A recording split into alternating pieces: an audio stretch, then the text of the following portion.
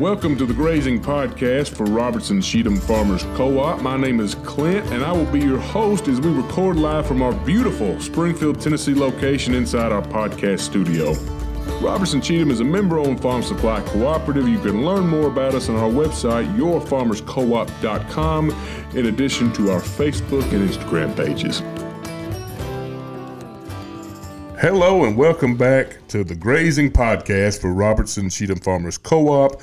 Our guest today is Mr. Sean Haney. He is the leader of the Robertson County Constitutional Republicans, also leader of Robertson County Hunt Club, 615 Overland, which is a Middle Tennessee off-road overland group, second vice chair for the Robertson County Republican Party, and co-leader of the Robertson County chapter of the Tennessee Firearms Association. He also owns his own graphic designer company, SH Design, and most importantly, of all those things I just mentioned, he's my neighbor from right across the street. That's correct. So, Sean, it's good to have you on here, man. I'm excited to get to talk to you and introduce you on here for everything that you're doing, and I just appreciate you taking the time to come up here. Well, thanks for having me. So, I guess my first question is, you weren't born and raised here. You're a transplant from New York. Now, we need to be very specific about this because this is terribly important. Not the Big Apple, not New York City. No. But upstate rural New York. Yeah, I was an hour and 10 minutes from Canada, 7.5 hours from the Big Apple. And when we talked the other day, you said pretty close to Syracuse, New York. 35 minutes north of Syracuse, right up by Lake Ontario. Okay, yeah. So geographically, like the western Central. part of the state. Right Is that central? Center. Really? Right. Syracuse is just about the bullseye of New York State. Okay. So you were born and raised there. Nope. You weren't? I was born in Jersey, and my dad got hired in a company in Fulton, New York. We moved to New York. So I moved to New York when I was 10. So most of my life was in New York. Okay. So what part of New Jersey were you? Central New Jersey, a town called Flemington, about a half hour north of Trenton. You know, something about the northern New England states like that, they get grouped in your mind with cities, you know, but I've come to realize, kind of like upstate New York, very rural, there's a lot of rural parts of New Jersey just the same way. A lot of farmers up there. Big farm, big milk country. But when you think about Jersey, I think about Jersey Shore, the show that used to come on TV, you know? That's what comes to your mind. The edges, Jersey Shore and Newark. Yeah. South and north. But you go down there with overlanding and camping and that, the Pine Barrens down in southern Jersey. Absolutely stunning. Nothing but sand and pine trees. There's, I've always heard of, you know, these kind of urban tales. Like here we have the Bell Witch. Jersey Devil. The Jersey Devil. Yep. Tell me about the Jersey Devil. What is I don't know. We saw pictures when we were in school as kids, but it was scary. But it looked like goat legs, devil head, and supposedly it just ran the woods. It lives in the Pine Barrens, allegedly. Yeah. Oh man, I don't know the whole fable about it, but yeah, it was. But you didn't have any personal run-ins with the devil. I did not. I try to steer clear away from the devil as much as I can.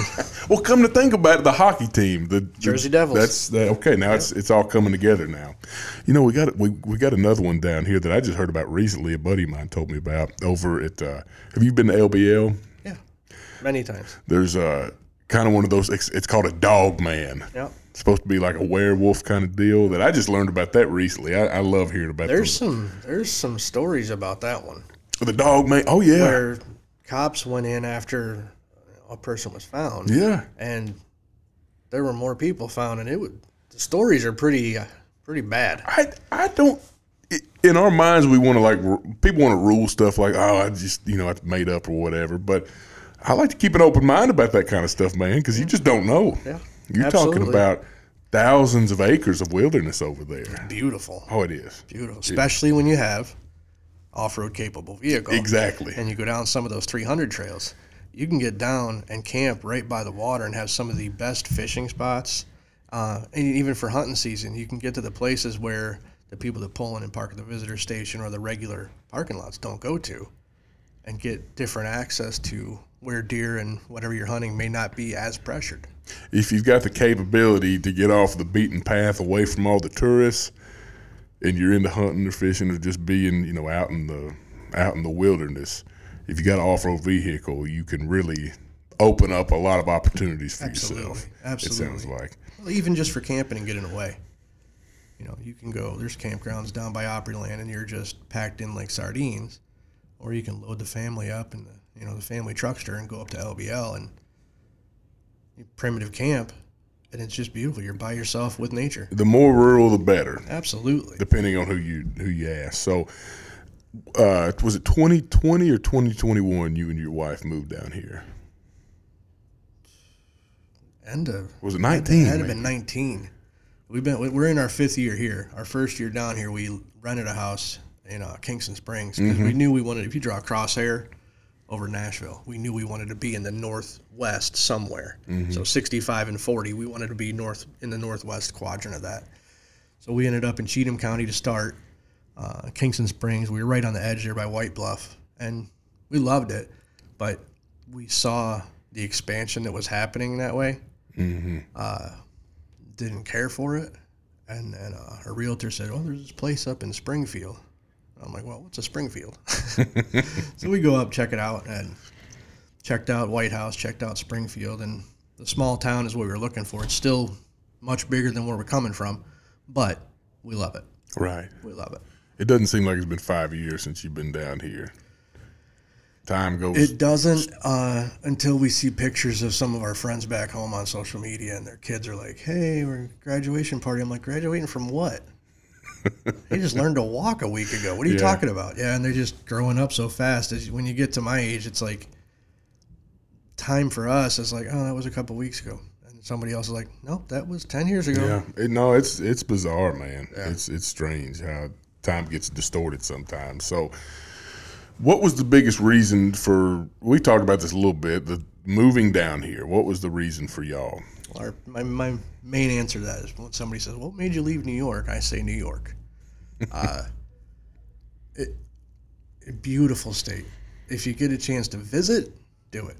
Visit the Adirondack Mountains. Visit the Finger Lakes wine region. It's beautiful. God made it. It's beautiful, but it's not being run right. It's being run into the ground. People are leaving by the droves. You're taxed. I had a old farmhouse, 24 acres. My taxes were $11,000 a year. Property taxes. 11 grand. Yep. And I mean, the pay's worse there for your job. Your pay is worse. The taxes are way worse. So on top of your property tax, killing you. And the pay's not great. You get 6 to 7 months of what we just had last week with winter here. So take what we had last week and make it 6 or 7 months. That's what you end up with up there. And when you factor all those things in, that's an incentive to search for a new home. Yeah. Well, I mean, the biggest thing for me, was the politics and that the population of the Big Apple is always going to outvote the red part of the state, the country people. It's always going to outvote that. And I just, we don't want the country to be as populated as New York City, and that would be the only way that we could outvote the city. And I just, mine and my wife's point in our life, it's not worth our fight there. So we were looking at 2 states, West Virginia and Tennessee. And my wife works at the VA. She's a nurse, and she worked at the VA in Syracuse. And every once in a while, she'd see a position within the hospital pop up that she was interested in. And she'd, "Oh, yeah, I applied for, blah, blah, blah up on the 3rd floor. Lateral moves, just different, change of pace, try something different in the nursing field, that kind of stuff." And so she did that every once in a while. When she come out and got in a truck one day, she goes, "Well, I got a new job." I'm like, "Oh, where are you going? What floor?" She's like, "No, we're moving to Nashville." I was like, "Okay." I go, "When?"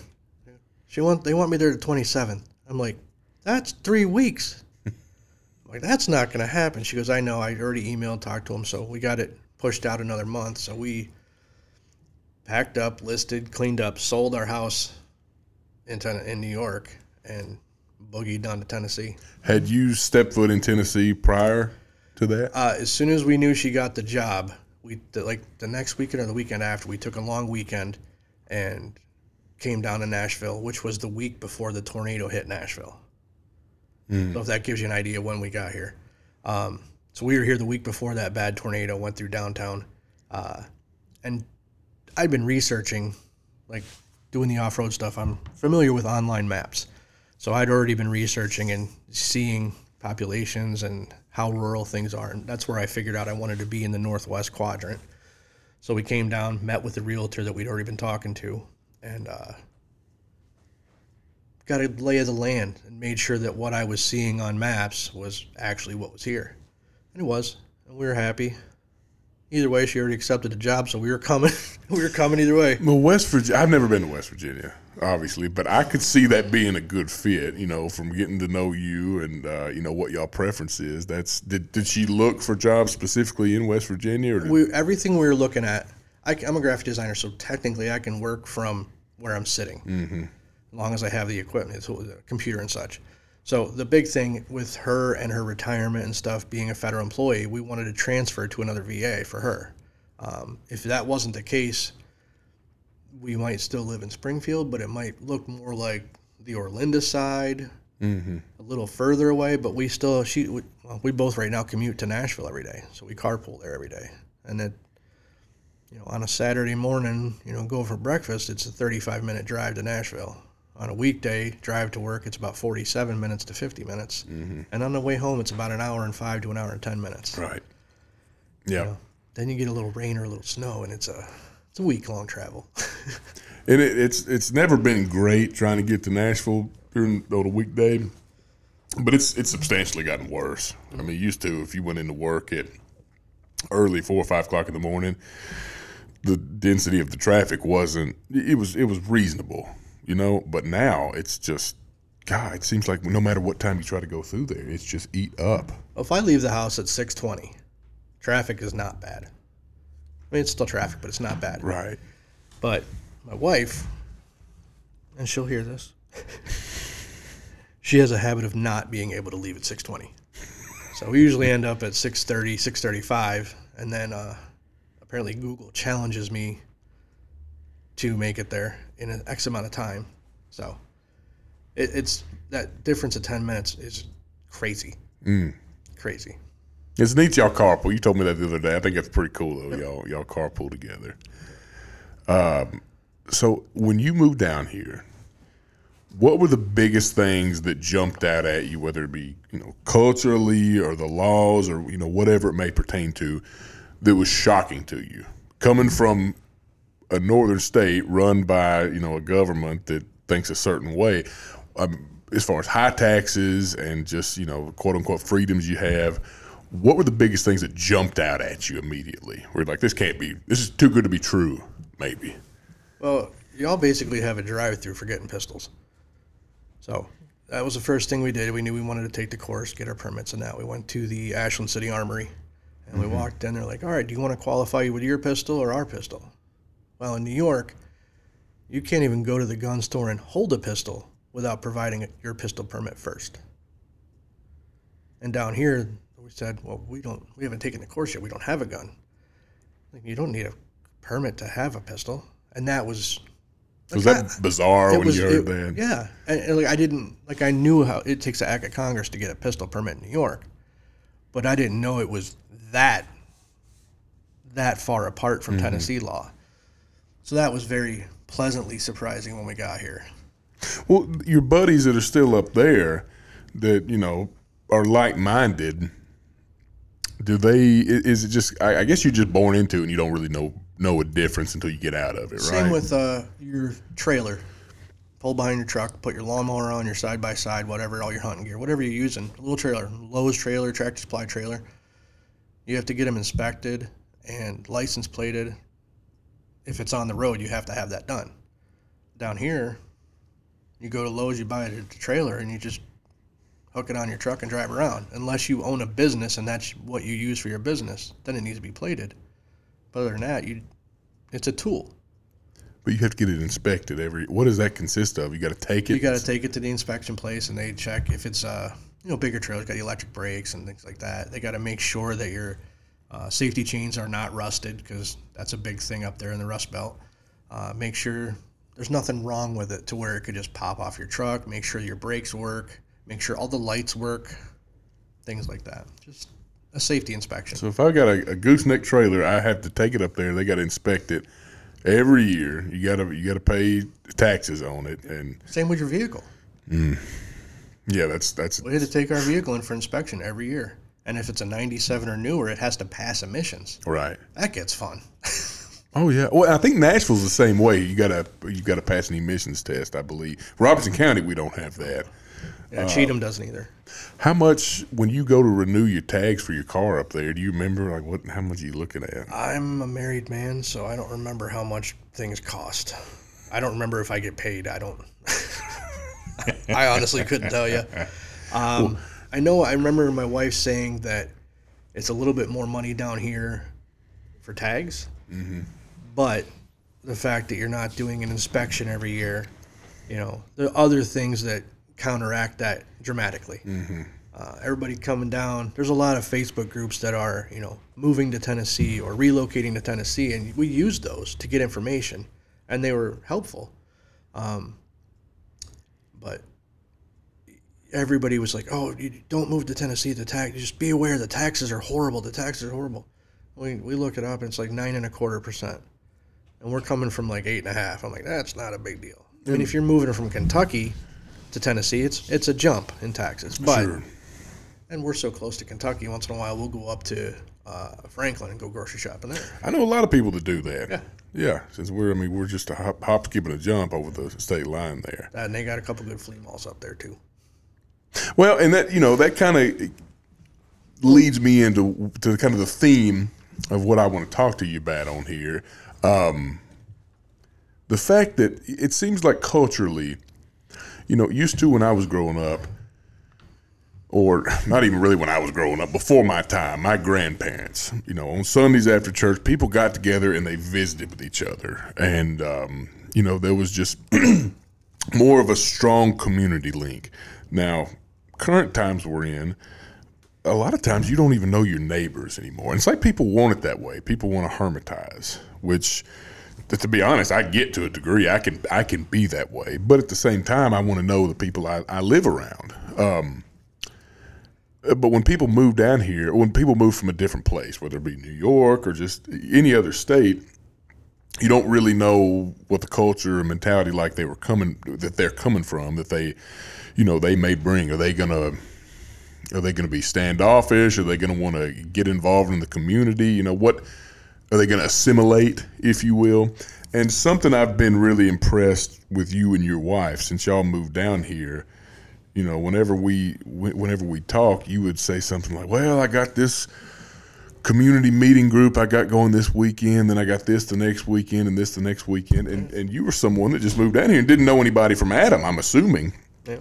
And I noticed, through talking to you, like he's really just dove in down here At first. into the community. And I'm thinking, golly, that's more than I've ever done or inspired to do, or aspired to do.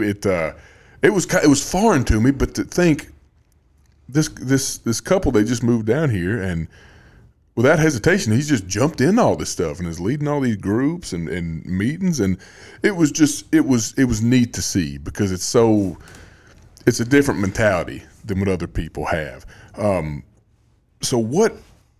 Kind of like the groups I named off when we first got started, you're leading all those now, essentially. Leading the ones I started, I am second vice chair for the Republican Party for Robertson County, and I'm kind of co-leader for the Robertson County Tennessee Firearms Group. It's co-leader for that is like I help out, Sure. When you came down here, I mean, is that something that comes natural to you? Yeah, as far as leading in that way? Yeah, I did the same kind of stuff back home. I had Empire State Overland. We didn't have the firearms group because it was kind of shunned, even though we lived in the country. Still, we didn't have gun racks in our pickups after 90. Mm-hmm. And I'm sure if it's the right day and the right weather, you might see it here today. That kind of thing. Well, that used to, you saw it all the time. Yep. It wasn't anything for people to go to the grocery store. And, they'd leave their trucks unlocked, and they'd have a rifle or shotgun. Yep. But, that's changed down here, too, for sure. Yeah. But, man, just the fact that y'all have really embraced the community the way that you have, it's an interesting mindset. And you said that's something that just comes natural to you, sounds like. To be honest with you, Springfield took a while to grow on me. Really? Not a long while, but we live, and you know where we live, we're right in between White House and Springfield. Going to Nashville every day. Initially, we would take 65 South. So when we come home 65, if we need groceries or we want to stop and just grab a bite to eat or whatever, it was White House. Everything was there. We didn't go into Springfield very often. But then as time went on and we started, White House, to me, White House doesn't have the community events, doesn't have the town square, doesn't have that kind of community. It's more anthill than rural. I mean, White House is exploding with homes. I mean, exploding. It's like, to me, it looks like it's turning into like a little mini Hendersonville. And that is not where we want to be. And that's another driving force in getting involved more with the politics in the community, is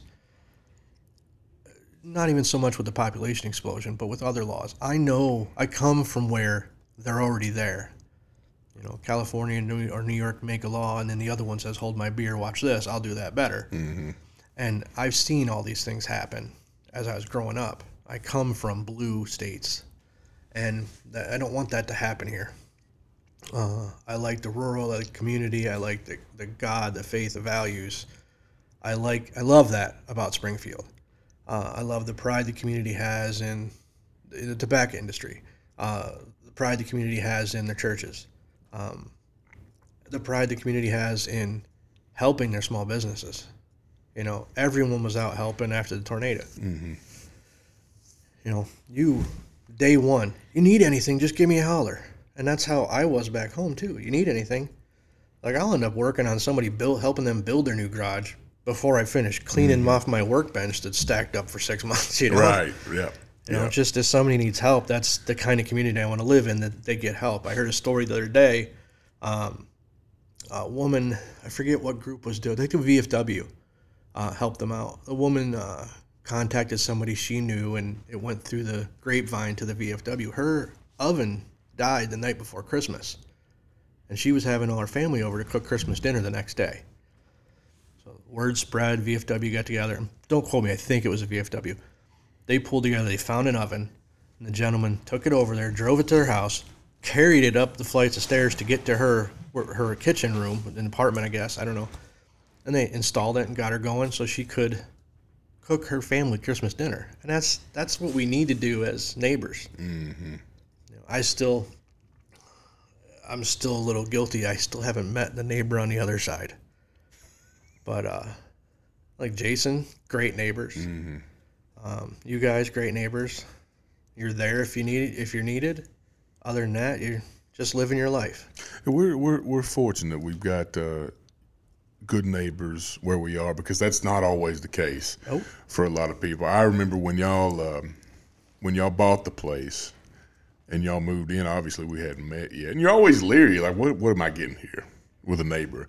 And I'll never forget, I was pulling out one day, and you were pulling out at the same time. We passed each other, and you waved at me first, and I'm thinking, all right, anybody that waves at you unprompted, that's a really good sign. Yeah, you have to. You know what I mean? Because believe it or not, around here, when I was a kid growing up, people used to know you wave at each other, but especially people waved, and that's something that's just kind of died out with the culture, and that's what's neat to hear you say, because well, it ain't died out here.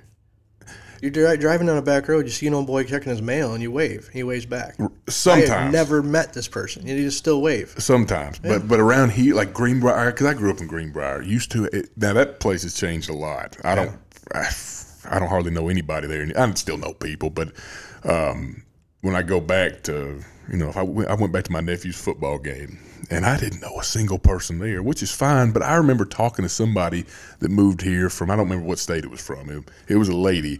And they're talking about one of the junky businesses in Greenbrier that I grew up with, like it's nostalgic to me, And she was like, they just need to do something about that. And, it's kind of offensive when you hear that, because to you it may look junky, and maybe it objectively is junky, but for the locals that have grown up here and that's what they know. Don't New York my Tennessee. Yeah. So, when I hear you say, I want to embrace it like it is, that's how it should be. And I appreciate that, and a lot of people appreciate that. I don't want to change it. I don't want it to be New York. I want to enjoy the small town. Like when I see the what is it? They put the zoning change request to put in developments, 300 houses, 500 houses here and that. I'm like, please no. Please I'm no. with you. I see, we're in as far as revenue, we're in a tough spot because we don't have either highway.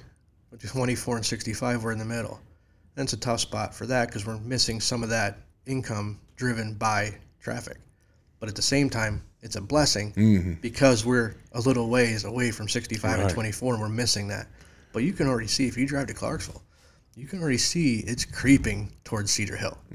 Creeping. And it's not that slow. It's creeping. Yeah. Yeah.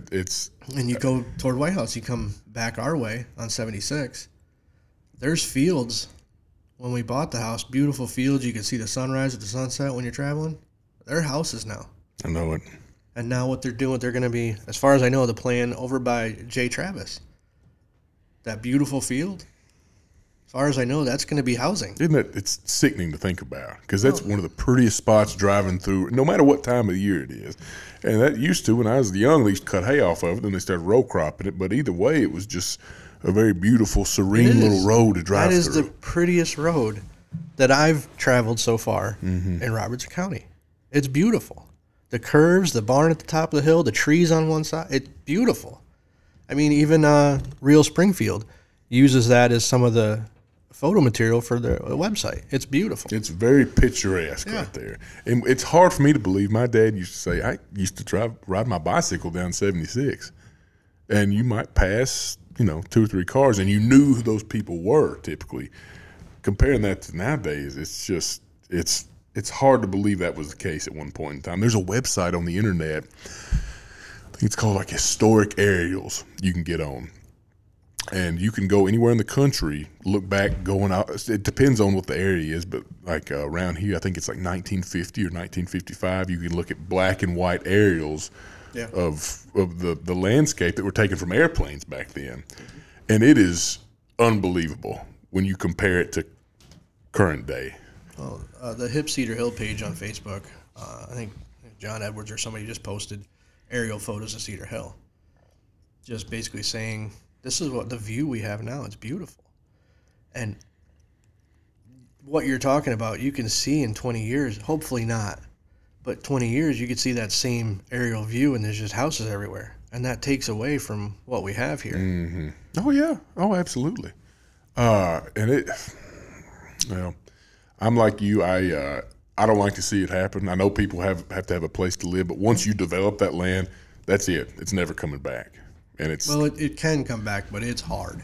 Wouldn't it be nice to have like a multi-trillionaire that made it his life's mission? Like, you know what? I'm gonna go in and start bulldozing all these houses for sale. And I'm gonna buy them, bulldoze them, and then just plant trees right there. Wouldn't that be fun to watch? Good, as long as he buys them, then dozes them. Exactly, buys them, dozes them. Because otherwise, you got a whole bunch of penalties and fines you got to pay on top of the building. Right. Man, no, it's. Just like you said, the tobacco heritage here, that's a big deal in Robertson County. And it can be 20, 30, 40 degrees out. I have to roll the windows down for my wife when we go buy a smoking barn. And coming from New York, that's foreign. There's no tobacco in New York that I'm aware of, is there? We have muck farms. What is that? It's the soil's black. It's extremely nutrient rich, and that's where they grow onions and potatoes. And it's a big field with a trench all the way around it for irrigation. And the soil above ground is just black soil. And it's naturally that way. Yeah. Up in Illinois, Iowa, it's the same way, just black. black, rich, beautiful soil up there, but it sounds like the same what you're describing. So the area you're from, was it that, or was it more corn, soybeans, or what could? It was probably both, depending on if they could keep the irrigation trenches with water. If it was low enough, it would be a muck farm. Anything close to swamp level would be muck farm. Anything where they don't have that kind of water retention would be corn, soybean, alternated. Yeah, it was a lot of ag. What about and dairy cattle? I knew that. I've always heard there's a lot of dairies up there in upstate New York. It's the polar opposite of here. Down here is beef cattle everywhere, and I think I passed a dairy farm on the way to White House. But up there, it's the opposite. I think there's somebody told me recently. I think 3, 4, maybe 5 dairies that are still operational in Robertson County. We're used to, I don't know what the number was. It was dramatically higher than that, but that's a hard industry to make it in, from what I understand. But it's more beef cattle down here. Is there a lot of beef cattle in New York, or is that kind of a rarity? There are beef cattle. I mean, you can still go to your local butcher and get stuff from, John's farm or Steve's farm or whatever. You can still get that. It's just not as, if you sit on your back patio or your deck or whatever, and you hear a cow moo in New York, it's a milk cow. 95% of the time it's a milk dairy. I like calendars. I get a calendar every year, like from Tractor Supply, that I write all my notes on. I try to get them from different farms, different pictures of farms they have around the country. In every picture I've seen, there was one in my calendar last year. I think it was an Amish community in New York. Does that sound right? Absolutely. And it was kind of an aerial picture of their farm, and it was just beautiful, absolutely gorgeous. Big Amish country. There's a lot of Amish. I mean, Amish is what, Lancaster, Pennsylvania. That's where it kind of originated, and we're maybe an hour and a half, 2 hours from there. There's a lot of Amish in New York. I wonder if they're subjected to the same taxes that other people are, or they exist. That I don't know. That'd be, because they're a religious group. That would be interesting to know. There's a Etheridge, which is down around Columbia, Tennessee. There's a big Amish population there, and you can go and take tours of it, and they'll buy, which it's wild, man. We went on a sociology field trip there in college, and we've got a Mennonite population, southern Kentucky and kind of around this area, but they're different from Amish. When I was taught that years ago, all I remember, it might be wrong, but all I remember was Mennonites can have shiny, Amish cannot. Like we had our steel building put in. That was Mennonite built. No, it was Amish, because they had to have somebody drive them. So this old boy in his lawn chair sitting in my yard in the shade under the tree for the entire day. Oh, it was the concrete. They did the concrete after the garage was up. So this old boy drove him down here with the truck and the trailer with all the masonry equipment. And he got his jug of tea out and his lawn chair and a little pocket radio. And he just sat in the shade the entire day because they can't. And then they're not going to drive a horse and buggy with all their gear down here from I think they came from almost Dover. Oh, really? Yeah. I didn't know there was Amish in Dover. They're out that way, but I mean, Stewart County. The cost of things, the quotes I were getting for the garage floor were $5,500 to $6,500. They did it for $32. Oh, substantially cheap. Substantially, yeah. If it's close, I'd go local, but I still gotta do what's best for me and the wife. So we went with and it's beautiful. It's flawless. So if somebody that's in the market for put up a garage building or a shop, Mennonite or Amish their builders, their work ethic is, my experience coming from New York, their New Yorkers' work ethic versus Amish, there's no comparison. And I assume that it's that way around the country. That's their job in life, is they work and they do what they can for their family and their community. Could they use power tools, or was it all? Some can, some can't. Right. It depends on how strict they follow whatever they are. I am nowhere near any pro on the Amish community. They make some great baked goods and they can build some stuff. I know they have something where they let the teenagers, they'll go out and let them party for one night. Rumspringa. Yeah. And I think they can actually choose.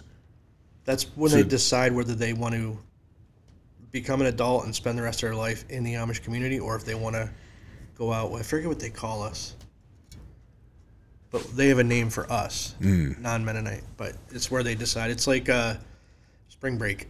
Yeah.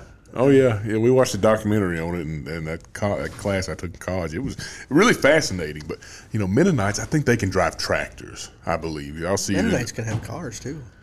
They can have cars, they have to be, like, black. Like, back home in that, a lot of the Mennonite community that did the markets, the farmers markets, and things like that, sold their goods, they all had, like, black or gray Dodge Caravans or, like, the 15-passenger church vans, or black or gray pickups.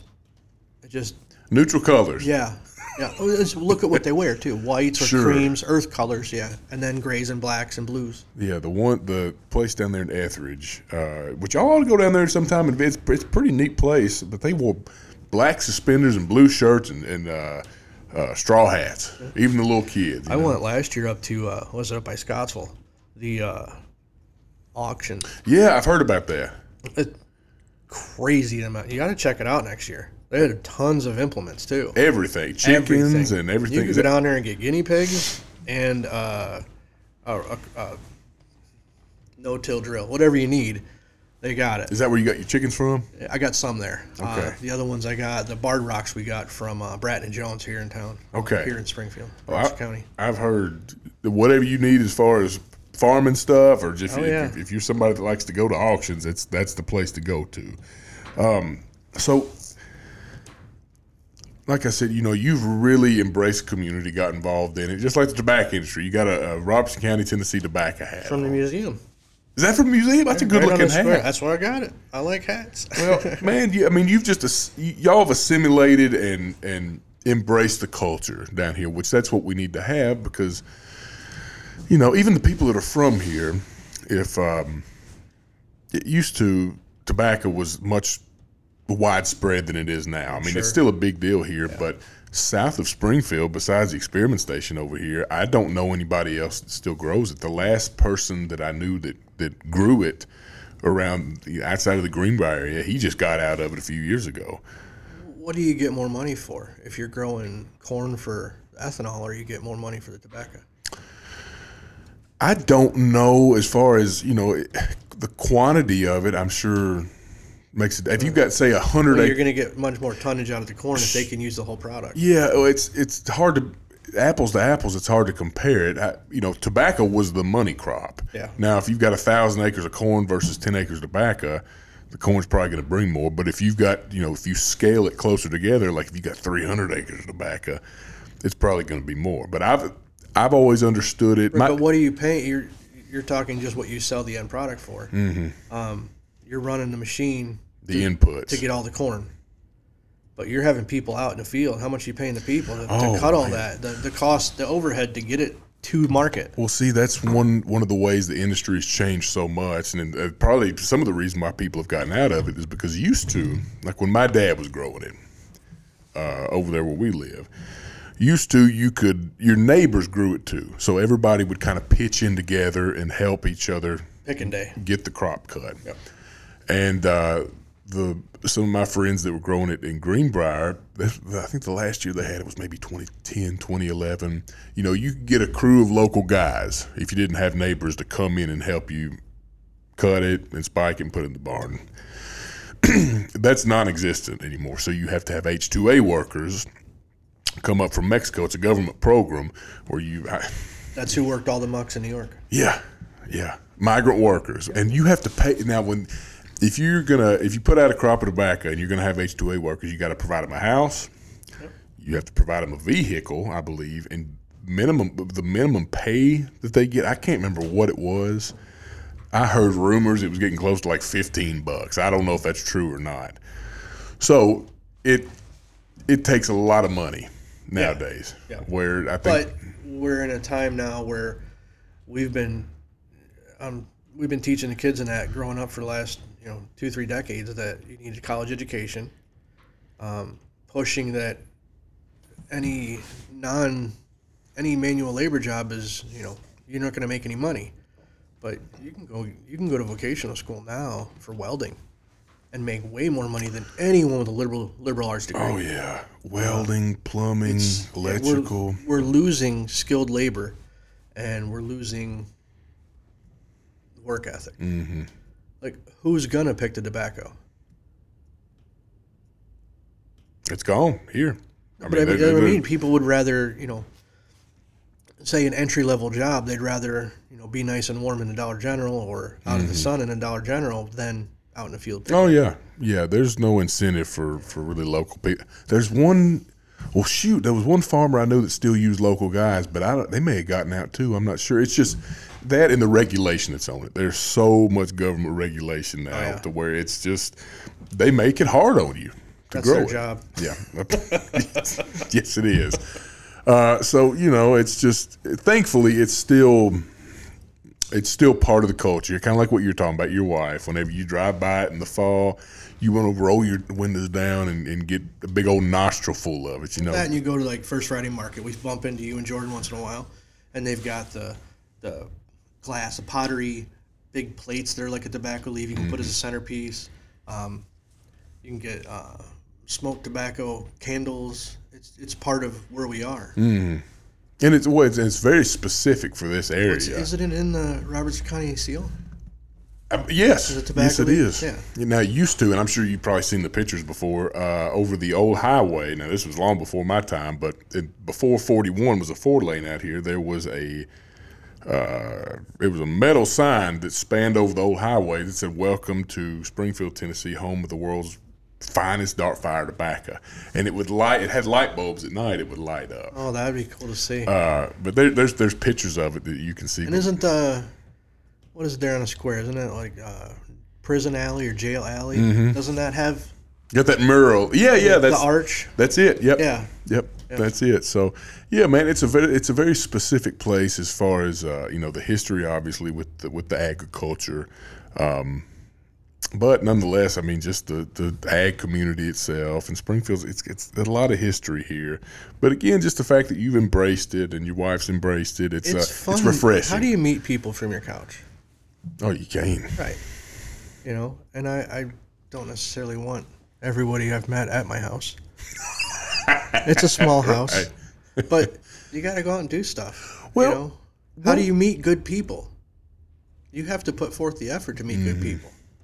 Well, and that's kind of my next question. What would because there's a lot of people moving in here. I'm sure obviously one of your best buddies, you said he moved here from California. Yeah, absolutely. So what is your recommendation to people if they move here, they want to have a sense of community somewhere? What's your advice to those people? How should they go about it? What you like to do. You know what you enjoy in your life. Find people that like doing that same thing. Find groups. There's Women of Nashville, outdoor women in Nashville. My wife goes and they do hikes and stuff like that. My wife does triathlons.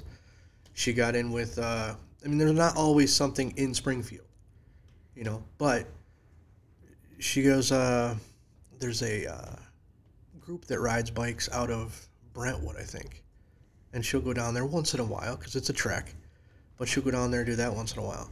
But then as you start meeting people in those groups that aren't necessarily hyper-local, then you'll meet somebody in those groups that says, oh, there's another smaller group that does, like out of BS Brewworks. They do the running, I forget what the name of it is, but they run, and then at the end of their run, they come back and have a beer. Yeah, I've heard about that. Yeah. So there's that. And she found out about that from someone in, I think it was like a White House running group. Okay, so now we're back to hyper-local. So start with the things you love to do. Mine was overlanding, camping, and hunting, and then obviously being involved in politics. But I met people from Portland. I met great people in Kingston Springs, Ashland City. And then all of that, they knew people further in. And turns out some of the people I met in the first year here when I was in Kingston Springs know people in Springfield. The small world, yeah. Right. Network. Use it. Start where you start doing things you love here, and it will grow into things that are hyper local. You'll find more things that you didn't know you loved. you know. And the social media side of that, if we didn't have that, it's such an interesting time because, with business and then networking makes it readily available. But think about if we wouldn't have had social media, how would you have gotten involved in that? I guess you just have to go word of mouth. I mean, I'm going to say Granny's. Granny's Briar Patch. Because you can go there, and when you walk in the front, you go to the front door. When you walk in the front door, they got the cork board. Mm-hmm. And you go in there, you see the flyer for the Rumble and the Briar Car Show. You see the flyer for, On the Ridge, the Civil War reenactment. Yeah. But I'm sure Larry's have the same thing. I'm not sure. But there's places around. I know the UPS store has a metal board where they put up local events. That's paper Facebook. I know you visit a lot of businesses locally and whatnot, but what's been one of your, say, restaurants, for example, or it could be anything else. What's one of your favorite ones that you've experienced down here? In Robertson County? Yeah.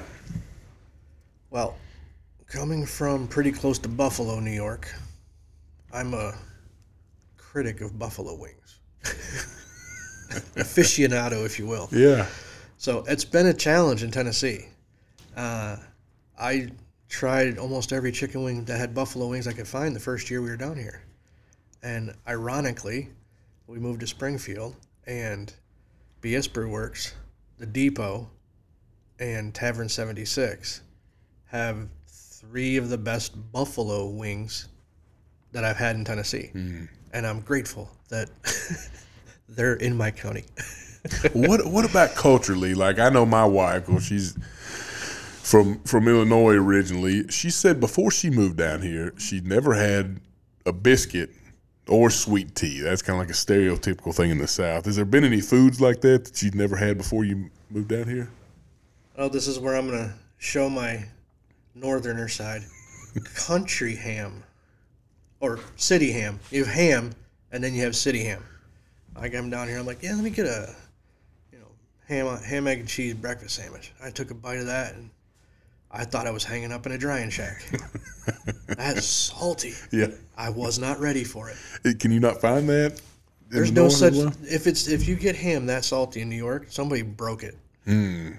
It's not. We didn't know it was meant to be that way for anything, and I would imagine it stems from dry aging to save. Mm-hmm. Similar to canning food, you do that, so it's preserved. Yes. That's not something that New York has been not evolved, but it had the luxuries before a lot of the rest of the country, being the East Coast and close to where everything started. Sure. Everything then spread west, so they had lights in every room in New York and the East Coast when they were still in tents and log cabins out on the way to California. But we had biscuits and gravy. In New York, you couldn't get a biscuit gravy that didn't have big chunks of sausage in it, breakfast sausage. Breakfast sausage is a hard one to find. Back home, they had a lot of maple. New York, Vermont, Canada, maple syrup. So breakfast sausage had a hint of maple in it. So I make that when I get a deer. I'll make a bunch of packages of venison sausage, breakfast sausage, with, I put some apple chunks in it and some maple syrup. But, biscuits are way better down here. Sweet tea was only at McDonald's in New York. I still haven't tried okra. Hadn't tried fried okra. I don't know. I don't understand it yet. It's definitely kind of a staple of the southern United States for sure. But fried okra, man, I guess you can get it you should be able to get it anywhere around here if whenever you wanted to try it. But it's a specific taste. And another one that kind of sad to my wife and I, we used to meet with friends for breakfast every other weekend. Hey, we're going to go to this place Saturday. And it wouldn't be the same friends all the time, but just to catch up and have that community, stay up to date with what's going on in your friends' lives. We do different breakfast joints. And our county back home was about the same size as Robertson County. And we had you take one small town, there's probably 15 breakfast joints. I don't know if everybody's working and doesn't do breakfast here, but we've got Granny's, we got Larry's. What else? You got Southside Diner or Southside Drugs. Mm-hmm. They got breakfast. And then the one at the bottom of the hill there, Dixie Maid. Mm-hmm. What else you got in Robertson County? On the Robertson County side of White House, there's a little diner. I can't remember what it's called. It's on 31W. Oh, there's one out past Authentic Coffee there. Mm-hmm. Yeah, we ate there recently. It's pretty good. Yeah, but kind of the mom and pop diners, man. They've all mom and pop restaurants are. There's a lot of fast food. That's one thing we noticed moving down here. Y'all love fast food. So what you say in New York, when you go out in the country, there's still several mom and pop diners that exist. Yeah. We don't you have to go to a cityfied area to get the Olive Garden and the Texas Steakhouse and that kind of stuff. When you're we had Mimi's Diner. It was a mom and pop diner. Vice presidents and stuff have showed up there when they're touring, but it's just that's where everybody went Saturday morning kind of thing. What about beer joints and taverns? A lot less down here. A lot less. And see, that's strange because hearing my dad growing up, there used to be several that are long gone, but they were more prevalent than what they are now. But up there, is there still? If you get out in the country, is there still? Several of those. Oh yeah, every Friday or every Thursday, you drive past them and they're having their horseshoe tournaments. They have leagues, horseshoe leagues. You go down there and they watch the games. They have you buy the squares on the Super Bowl board and all that. And they have every party, St. Patrick's Day. Everything has a party to get people together, potluck style. And what was the name of your favorite tavern up there? Fran's. Friends? Fran's. Fran's. The woman who owned it, her name was Fran. It was right on the edge of the river. I don't know that it was ever really clean.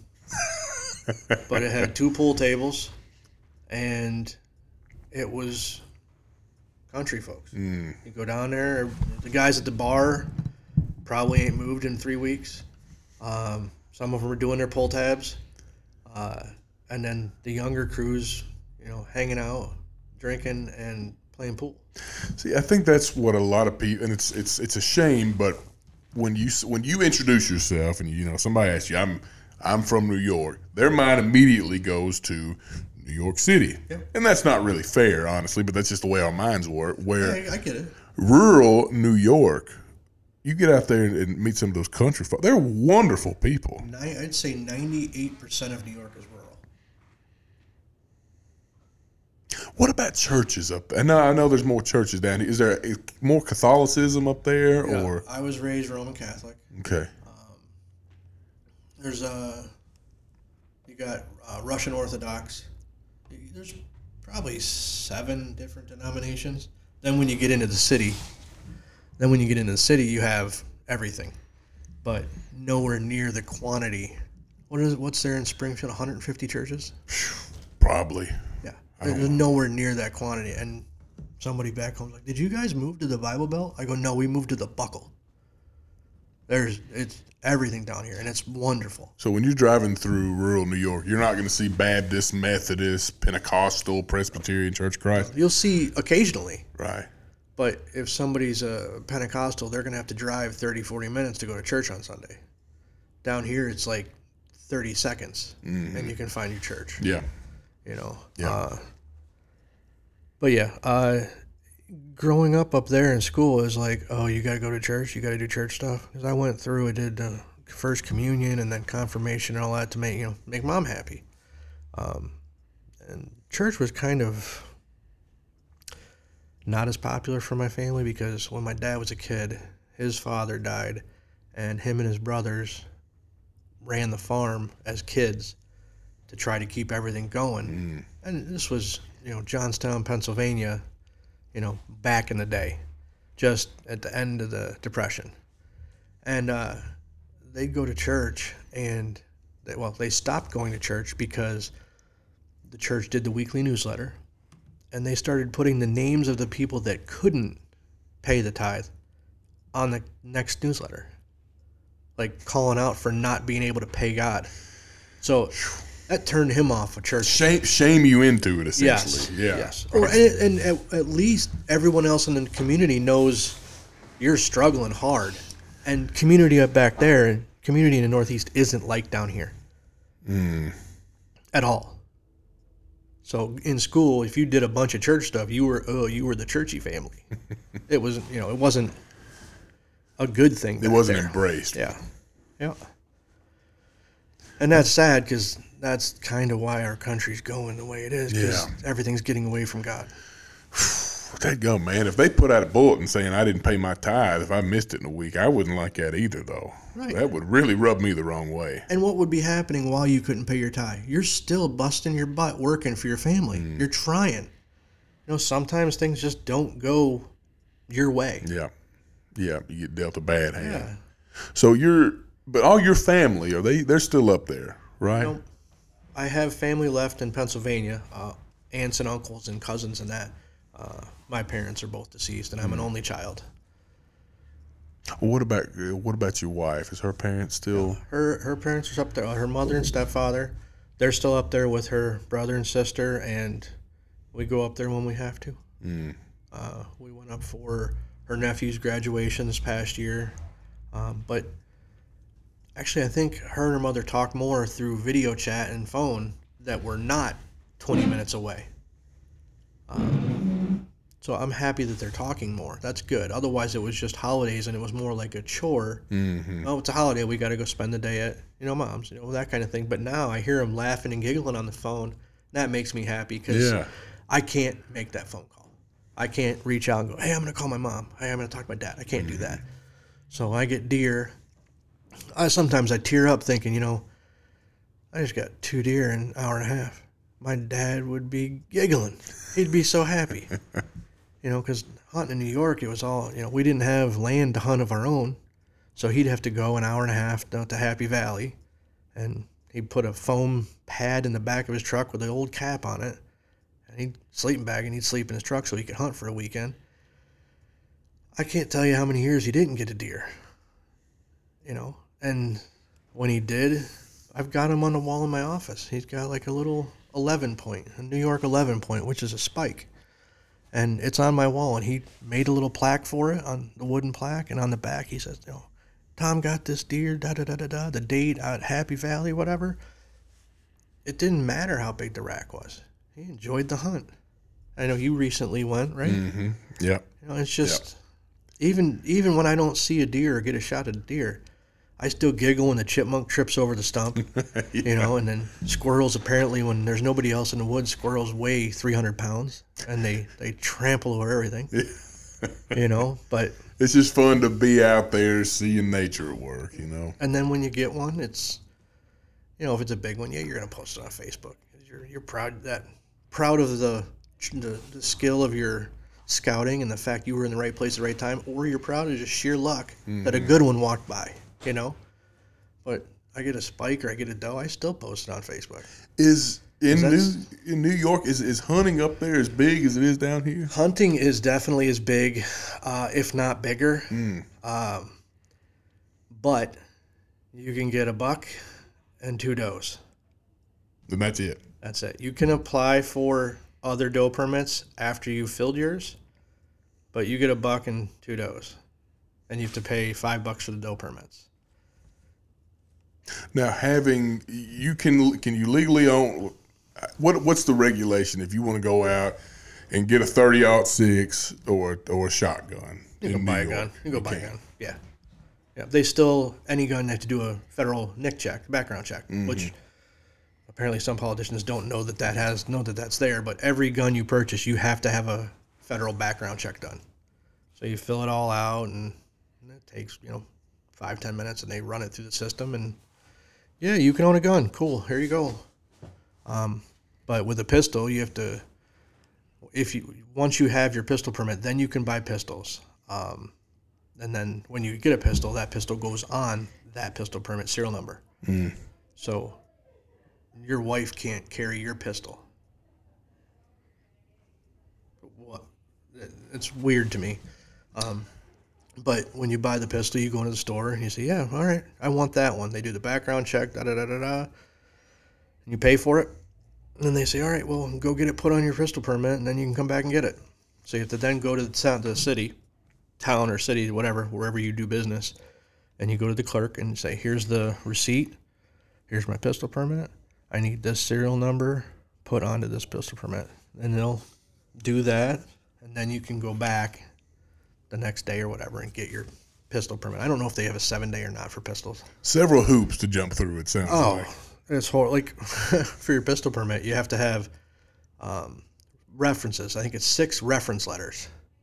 So you have to have people in your county that are not your family write a reference letter on your behalf that they then have to go get notarized and then get back to you. You have to submit that.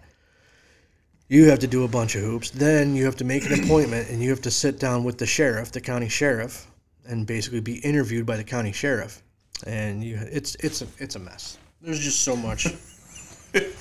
Well, speaking of that, since you are the co-leader of the Robertson County chapter of the Tennessee Firearms Association, is there anything in the pipeline, good or bad, that people should be made aware of? There's always stuff that's bad in the pipeline. They're trying to take guns. But yeah, like right now, there's a bill on the table that would allow, in Tennessee, you can get a you can take an online course to get your permit, or you can do it in person and get the enhanced concealed carry permit. I recommend the enhanced. But there's a bill on the table for those that have the enhanced to where they can still carry into businesses and such that have the no guns allowed sticker on their door. It's your right to keep and bear arms. It's a constitutional right. So there's a bill on the table to try to make it that way. At least if it's still a violation of the Second Amendment, but at least if you have the enhanced, the person qualified with a pistol. Still wrong, but it gives the other side some mental ease that this person is qualified versus just doing it online, clicking a mouse, and okay, you've got a permit. Sure. Again, any permit is a violation, but but that's something they're working on potentially to. Yes. It's tough for law-abiding citizens because in order to stay law-abiding, you have to abide by the laws that are currently on the book. Then you need to be involved in politics in your community to get a voice to try to get things changed, to get those laws that are on the book changed, to remove some of the violations. So you have to work within the parameters. Not right, but that's what we have to do. Yeah, it's just part of the deal, the way it is. So how long do you think we've been going on this? I always like to ask people this because people are always surprised. I'd say hour and 9 minutes. Hour and 2 minutes. Oh, that's close. But it always goes by fast. Well, we talked for 7 minutes before we started. It may have been longer than that. So, I introduced you to these groups, what you're in, and, it's kind of the deal. What I was thinking, Sean, was, you moved down here to a foreign place and you've embraced the community. You hadn't if you've tried to implement change, it's been for the better. But, it's for the better in what I feel. Right. It might not be the same for everybody, but. Well, in my mind, you want to embrace the old time culture of the community. You don't want more people moving here because it's getting crowded enough already. I made it. We don't need any more. I made it here. We rolled out the red carpet for you. Well, everybody else stay out. I mean, I'm with you. If somebody moves down here from another state, obviously I would prefer them to have the mentality that you have of let's embrace the local culture here, and also let's keep out any more development and people coming in. Let's keep it rural if we can. Like when they say they're going to put up a new condo place in Springfield, I'm like, cool. It's in the city of Springfield. Just stop annexing part of Robertson County. Just let's try to keep the county and city to city. Exactly.